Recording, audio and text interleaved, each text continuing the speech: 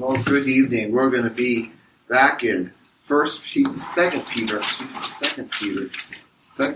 chapter 2.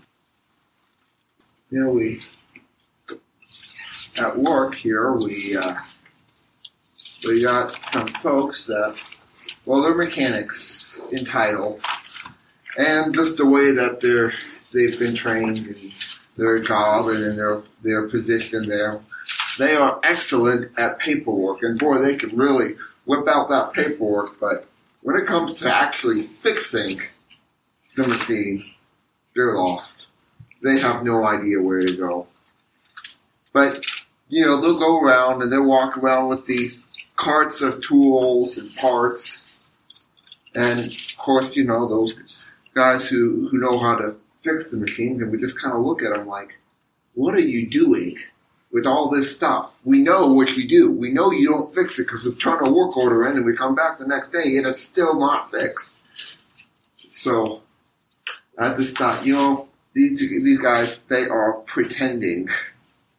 And here we see that there are some pretenders. Let's look at 2 Peter chapter 2. It says, "But there were false prophets also among the people, even as there shall be false teachers among you, who privily shall bring in damnable heresies, even denying the Lord that brought them, and bringing upon themselves swift destruction." Here in chapter 2, Peter's going to open up and he's going to start talking about these false prophets and and false teachers, how they present themselves and how they conduct themselves and how they exercise themselves and what they're doing. These are, as I've just titled, there is the presence of pretenders. They are, they can walk to walk, they can talk to talk, but you know what? When it comes down to it, they're just not there. They're just not doing it right. They are false teachers, false prophets. Now this is nothing new. There's always been false teachers, even as we see today. There's false teachers, obviously. During the time that Peter was writing this, there was false prophets and false teachers. And he's going to go back, he's going to mention, the time of Noah and Lot. And I just stopped and think, I thought, and Moses, and there was Jambres and Jambri that the Bible talks about in 2 Timothy. There have always been false teachers and false prophets, people who are claiming to preach the way of truth. And certainly, there wouldn't be any church out there today that would claim otherwise. Every church would claim, well, yes, we're teaching the truth. We're teaching the full truth, because no one's going to say, well, we're only teaching half truth. No one's going to come out and say that. So we see that there's always been this presence of pretenders, but we see the Bible tells us that they have some wicked ways. The Bible tells us of their wicked ways. It says, "But there are false prophets among the people, even as there shall be false teachers among you, who shall privily bring in damnable heresies." These heresies that they're bringing in, these wicked doctrines, these false doctrines. The Bible tells us that this is going to be the case because over in 2 Timothy, the Bible tells us in chapter 4, beginning in verse 3, it says, "For the time will come when they shall not endure sound doctrine, but after their own lust shall heap unto themselves teachers having itching ears, and they shall turn away their ears from the truth and be turned unto fables." Boy, isn't that the case today? Don't we see that happening all over the place? Well, we need to have something that's more appealing to society. We need to have something that's what in their minds they'll say is more relevant. But the truth of the matter is there's really nothing more relevant to anybody's life than the Word of God. Mm-hmm. It is, He has given us all things pertaining to life and godliness. So in their minds, though, they're saying, it's just so hard to understand. It's so hard to read. It doesn't make sense. And you know what? To the unsaved mind, it doesn't make sense. To the saved mind, to those who have the Holy Spirit guiding them, that We can see the truths of Scripture clearly. We go back over to 2 Peter here, and we keep reading. It says, of their wicked ways, that they'll bring in these heresies, even denying the Lord that bought them, and bring upon themselves swift destruction. The Bible tells us over in 2 Corinthians, that in 2 Corinthians 2:17, the Bible tells us, it says, for we are not as many which corrupt the word of God, but as sincerity, but as of God, in the sight of God, speak we in Christ. We're not handling the word of God deceitfully. We're not saying, well, we'll just take one verse here, but not the whole verse, only the part that we like. Which, by the way, that's exactly what Satan did when he was tempting Jesus. Oh, he took the Scriptures, not the whole context, just the part that he wanted. And even the part he wanted, he had to, try to kind of trim that and make it and fit it into his own context. He handled the word of God deceitfully and corruptly.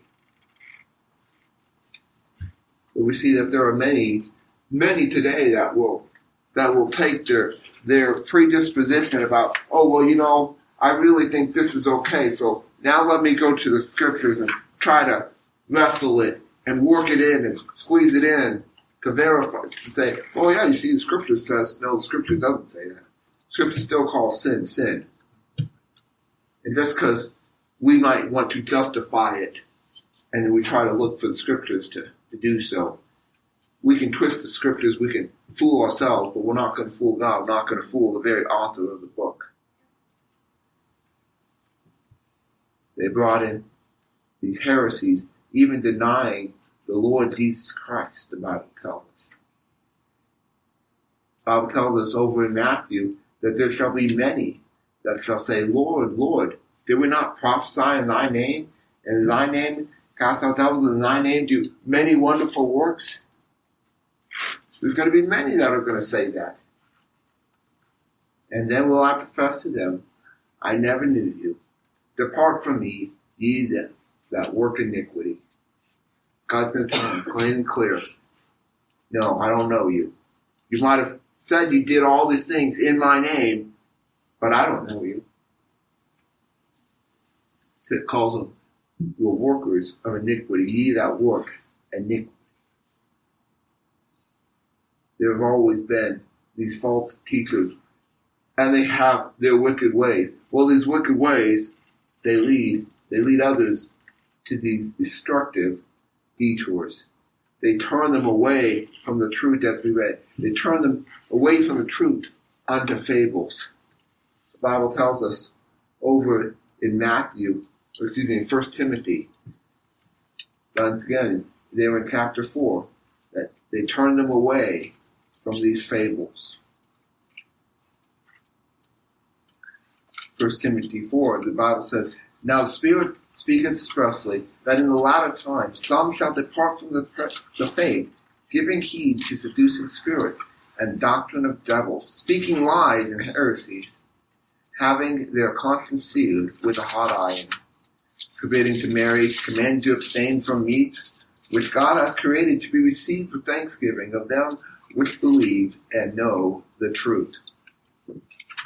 There's going to be people who are going to turn away. Well, why are they going to turn away? Because they're listening, they're hearing these false prophets, they're hearing these false teachers. And boy, hey, what so-and-so says over here, boy, that could sound a whole lot easier than daily taking up my cross, following him. Boy, it just sounds so much easier to hear the health, wealth, and prosperity gospel that some would proclaim, that that they say that supposing, as the Bible would say, supposing gain is godliness. Boy, that just sounds a lot easier. Boy, doesn't it just sound so much nicer if we say, oh yeah, once you're a Christian, your problems are all going to be taken care of. God's going to take care of you. And well, while that might sound good to the ear, It certainly doesn't line up with Scripture. It doesn't line up when we see how people have suffered for the gospel. It doesn't line up with the life of Christ even, who he himself suffered. It would only make sense then that if we're going to be true followers of Christ, that we would suffer even as he suffered. But these things, they sound easier. And the people are going to give way to that. They're going to depart from the faith. They're going to give heed to these seducing spirits, to these doctrine of devils, and it tells us. Even, as I said here, even denying the Lord that bought them. And we see that, people even denying the Lord that bought them. And they bring upon themselves, and denying the Lord that bought them, and bringing upon themselves swift destruction. The Bible tells us in 2 Corinthians chapter 11, in verse 13, the Bible tells us, for of such false apostles, deceitful workers, transforming themselves into apostles of Christ, no marvel, for Satan himself is transformed into an angel of light. No great thing, that is, if his ministers also be transferred into ministers of righteousness, whose end shall be according to their works. We'll turn back over into Matthew. The Bible tells us in Matthew chapter 7.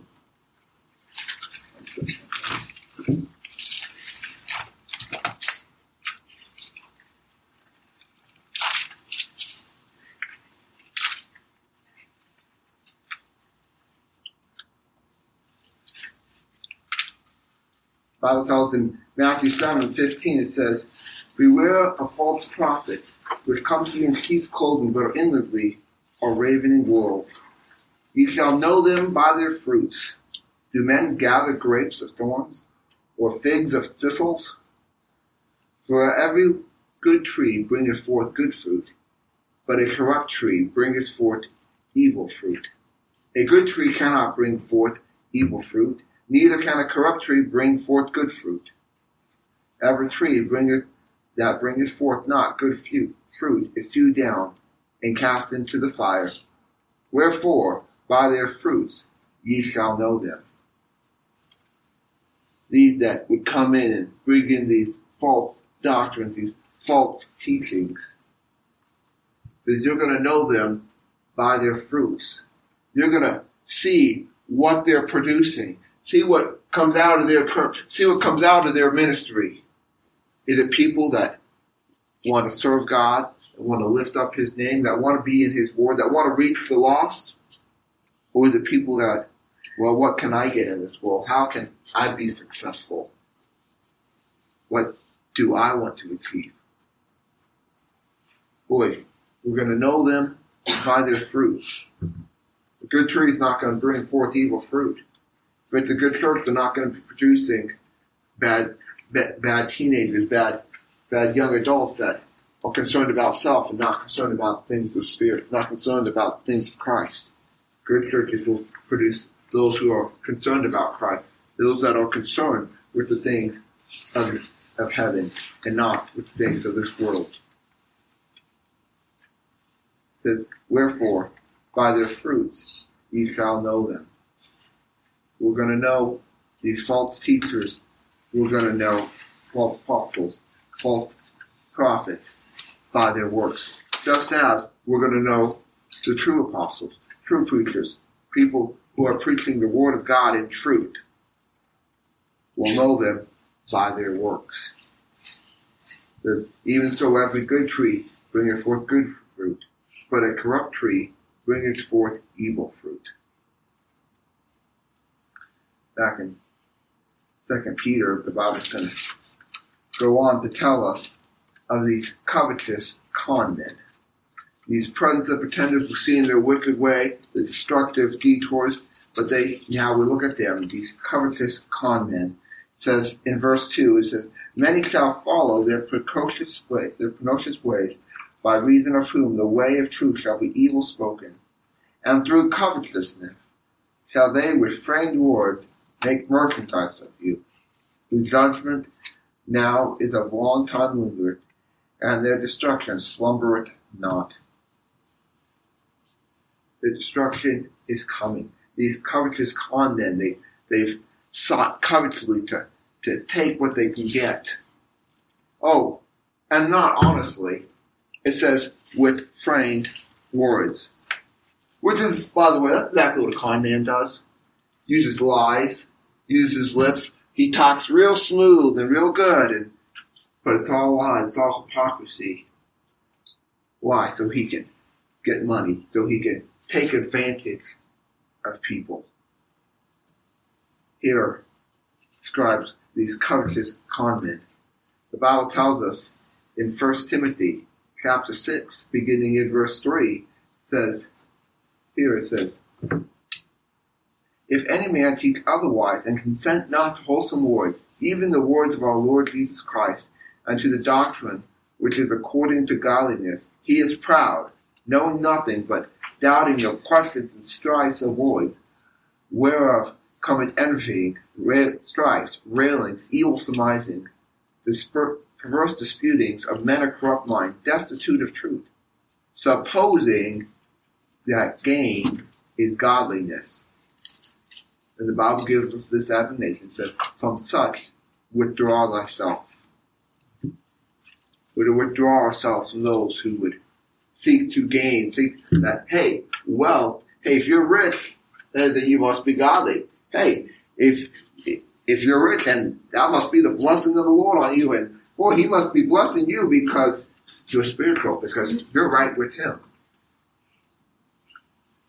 One quick look around this world to see who's rich and who's not would clearly tell us that those who are rich in this world are probably not the most spiritual people in this world. Those who have gained much have cheated, they've lied, they've worked their way up the corporate ladder with no thought or regard to God, no thought or regard to eternity. These covetous con men, through covetousness, they shall with framed words make merchandise of you, whose judgment now a long time lingereth, and their destruction slumbereth not. Their judgment is coming. We see the presence of pretenders, but we also see here the coming judgment of Jehovah. We see he's going to be judging them according to their works. We see the beginning right there in verse 4, it says, for if God spared not the angels that sinned, but did cast them down to hell, and delivered them into chains of darkness to be reserved unto judgment, and spared not the old world, but saved Noah, the eighth person, a preacher of righteousness, bringing in the flood upon the world of the ungodly, and turning the cities of Sodom and Gomorrah into ashes, condemned them with an overthrowing, making them an examples to those that after should live ungodly, and delivered just Lot, vexed with the filthy conversation of the wicked. For that righteous man dwelling among them, seeing and hearing, vexed his righteous soul from day to day with their unlawful deeds. The Lord knoweth how to deliver the godly out of temptation, and to reserve the unjust unto the day of judgment to be punished. Here Peter gives several examples. Beginning right away, there in verse 4 it says, for if God spared not the angels that sinned, but cast them down to hell, delivered them into chains of darkness to be reserved unto the judgment. The Bible tells us over in Jude, beginning in verse 6, it says, and the angels, which kept not their first estate, but left their own habitation, hath he reserved in everlasting chains unto darkness, unto the judgment of that great day. These angels that left their own habitation, He's now has them in reserve to be judged, waiting the judgment that is coming. As it's mentioned in Revelation chapter 12, in verse 8. The Bible tells us, and prevail not, neither was their place found any more in heaven. It's, of course, talking about the dragon and his tail that drew a third of the stars. This would be Satan and drawing the third of these angels. And boy, there's going to be war in heaven and they're going to be cast out. They're not going to have any place there anymore. Later on in Revelation, we'll see Satan bound and cast into hell. Then later on, cast into the lake that burns with fire and brimstone, where the false prophet and the beast are. They're going to have their judgment. Their judgment is coming. And God is going to be judging these angels that left their first state. We see he goes on there in verse 5. It says, and spared not the old world, but saved Noah, the eighth person, a preacher of righteousness, bringing in the flood upon the world of the ungodly. We saw the judgment of Jehovah as he judges the angels, but he also judged the old world. The Bible tells us over in Genesis chapter 6. I'll begin reading in verse 5. It says, and God saw that the wickedness of man was great in the earth, and that every imagination of the thought of his heart was only evil continually.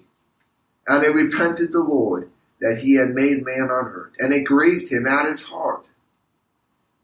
And the Lord said, I will destroy man whom I have created from the face of the earth, both man and beast, and every creeping thing, and the fowls of the air, for it repenteth me that I have made them. But Noah found grace in the eyes of the Lord. Here we see the judge of all the earth. He's going to do right. He's going to judge the wickedness of man. But he's going to preserve and keep those who are righteous. He's going to deliver the righteous. He brought the flood, of course, then upon the world and destroyed the whole world. That worldwide flood. All man was destroyed except for Noah, his wife, his 3 sons, and their wives. God brought a swift judgment upon them. The Bible tells us over in Luke chapter 17, in verse 26. It says, and as it was in the days of Noah, so shall it also be in the days of the Son of Man. They did eat, they drank, they married wives, they were given in marriage, until the day that Noah entered into the ark, and the flood came and destroyed them all. Here, they're carrying on their business, no mind of things of spiritual nature, no mind of God, nothing mentioned there about worshiping God, about doing right. And as God said, it was thoughts of man were only evil continually. But when Noah went into the ark, that was when God brought judgment. Continuing here in 2 Peter, going over, starting in verse 6, chapter 2, it says, and turning the cities of Sodom and Gomorrah into ashes, condemned them with an overthrow, making them an example unto those that after should live ungodly, and deliver just Lot, vexed with the filthy conversation of the wicked. There in Genesis, God brought destruction upon Sodom and Gomorrah and the cities there that were around there in the plain. Why? Because of their wickedness, because of the sin that was there. The Bible tells us, continuing in Luke 17, the Bible tells us in verse 28, likewise also was it in the days of Lot.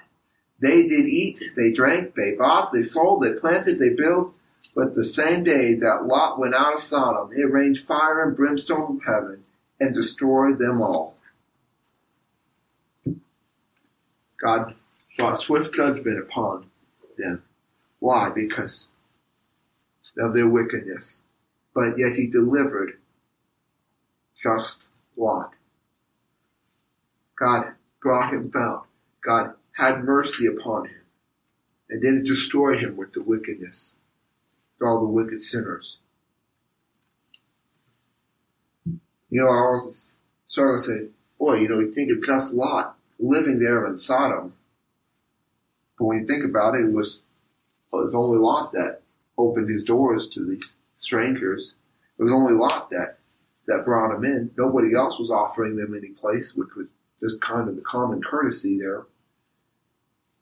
And then it was Lot that went out against the city and said, no, don't do so wickedly. Don't do this wickedness.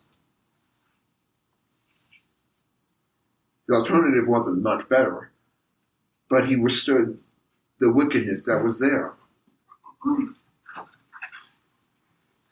Now, it's hard to justify that Lot was just, but when you consider, comparatively speaking, to the men of the city, suppose, he had some sense of right and wrong, and he knew what they were doing was wrong. God delivered him. It says, for that righteous man dwelling among them, seeing and hearing, vexed his righteous soul from day to day with their unlawful deeds. As I read that, I thought, boy, God calls us to be salt and light in the midst, to hold forth the word of light in the midst of the crooked and perverse generation.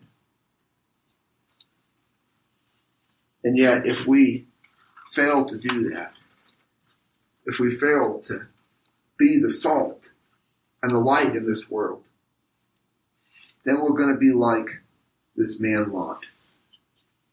It's going to be vexing their righteous soul, seeing the wickedness around. It should bother us. It should disturb us to see the wickedness that goes around, the ungodliness that is rampant. It should have bothered Lot more than it did. But he had lost his testimony. He wasn't being the salt that he needed to be. He wasn't being the light in the darkness. The salt had lost its savor.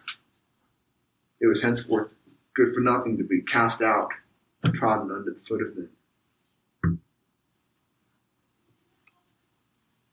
If we lose our salt, if we stop making a difference, then we're just like that. If we cease to make a difference here in this city, then we're good for nothing. We need to be making a difference. We need not to give in to the pressures of the world. We need to not be okay with the sin going on around us. Say, well, I'm not doing it, but we'll let them do it. No, that's not okay. That's not enough.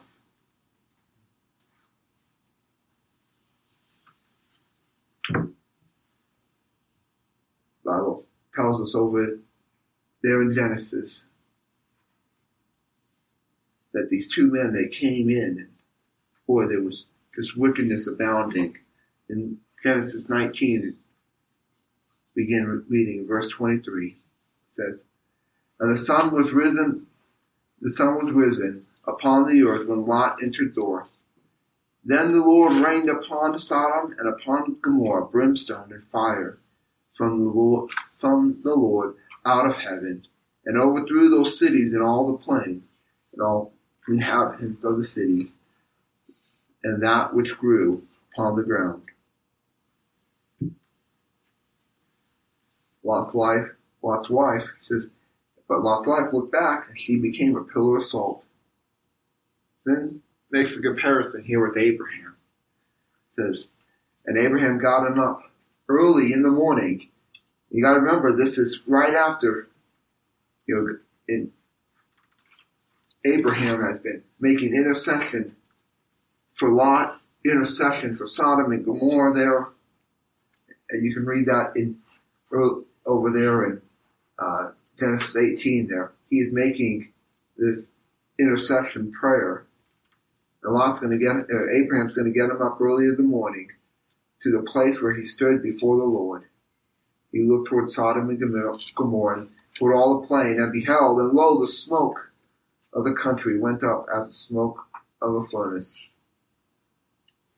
And it came to pass, when God destroyed the cities of the plain, that God remembered Abraham, and sent Lot out of the midst of the overthrow, when he overthrew the cities in which Lot dwelt.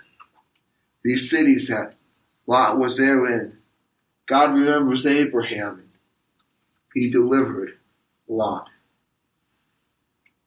Thankful for the mercies of the Lord. He's able to deliver those who will put their trust in him. As we see here in 2 Peter chapter 2, verse 9 says, "The Lord knoweth how to deliver the ungodly out of temptation, and to reserve the unjust unto the day of judgment, to be punished."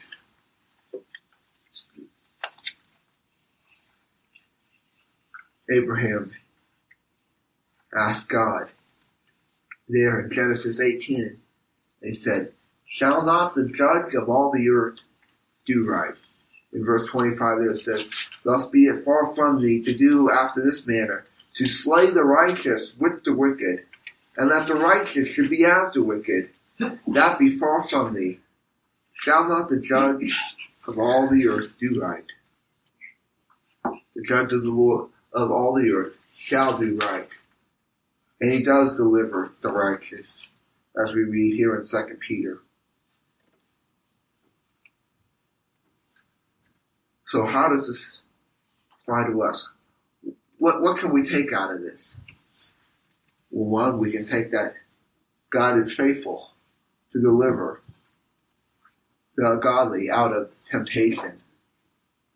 God is faithful to bring about deliverance. In Psalms, chapter 34, Psalm 34, verse 15, the Bible reads, "The eyes of the Lord are upon the righteous, and his ears are open unto their cry. The face of the Lord is against them that do evil, to cut off remembrance of them from off the earth. The righteous cry, and the Lord heareth, and delivereth them out of all their troubles. The Lord is nigh unto them that are of a broken heart, and saveth such as be of a contrite spirit. Many are the afflictions of the righteous, but the Lord delivereth him out of them all."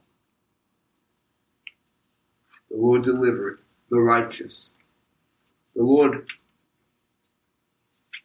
provides a way of escape. The Lord is nigh, the Bible says, to them that are broken heart. He saves such as are of contrite spirit. He hears the cry of the righteous.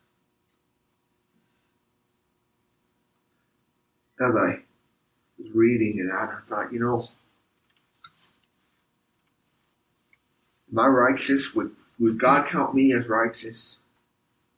Would God count you as righteous? Does the Lord hear your cry, or is there something between your soul and the Savior? Something that would hinder that communication, that would weaken and dampen that cry. The Lord, he hears the cry of the righteous. In Proverbs chapter 12, the Bible tells us here in verse 13, "The wicked is snared by the transgression of his lips, but the just shall come out of trouble." Why is the just going to come out of trouble? Because God's going to hear his cry. God's going to be hearing the cry of the righteous. God's going to stand up for his children. God's going to protect his children. But those that are unrighteous, that are ungodly, God will hear their cry for repentance. Will hear their cry for salvation, but deliver them out of the trouble if that's what they're crying for. God's got no obligation to God's got no, it's not going to be not holding to his word to deliver the ungodly, deliver the unrighteous. Sure, there were many on the day that the floods came that, now we'll call upon the Lord. Now, hey, we can see the destruction coming. But it was too late. Days of Sodom and Gomorrah, boy, they were, I'm sure, when they saw the fire and the brimstone coming, oh boy, this isn't good. We need to call upon God. Time to call upon God. Now the destruction's coming. It's too late.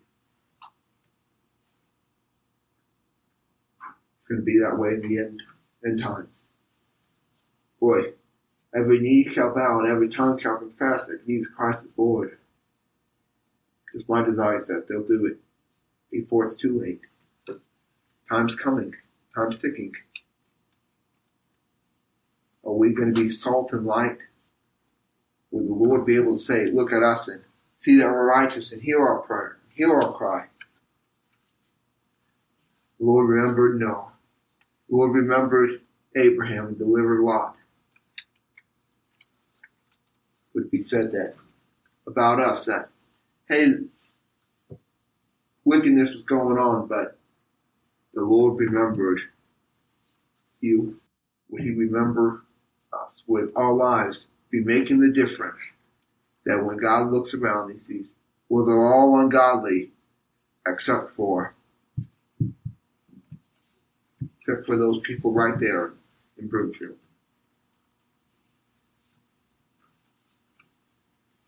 With our heads bowed and our eyes closed. The question comes to us. Are we being righteous? Are we living a righteous life? One that would bring glory and honor to God? Can we honestly say, there's nothing between my soul and the Savior? If you're here tonight and there is something between your soul and your Savior, won't you take care of it? If God's brought something to you, brought something to your mind, something to your heart, won't you take care of it? In retrospect, in light of who God is, it's a wonderful thing to hear that from the God of heaven and earth. Most of us will never even hear from our president. They'll never call us directly. He's only there for a short term, and boy, what an honor that would be. But how much more so an honor that the God of heaven and earth would speak to you tonight.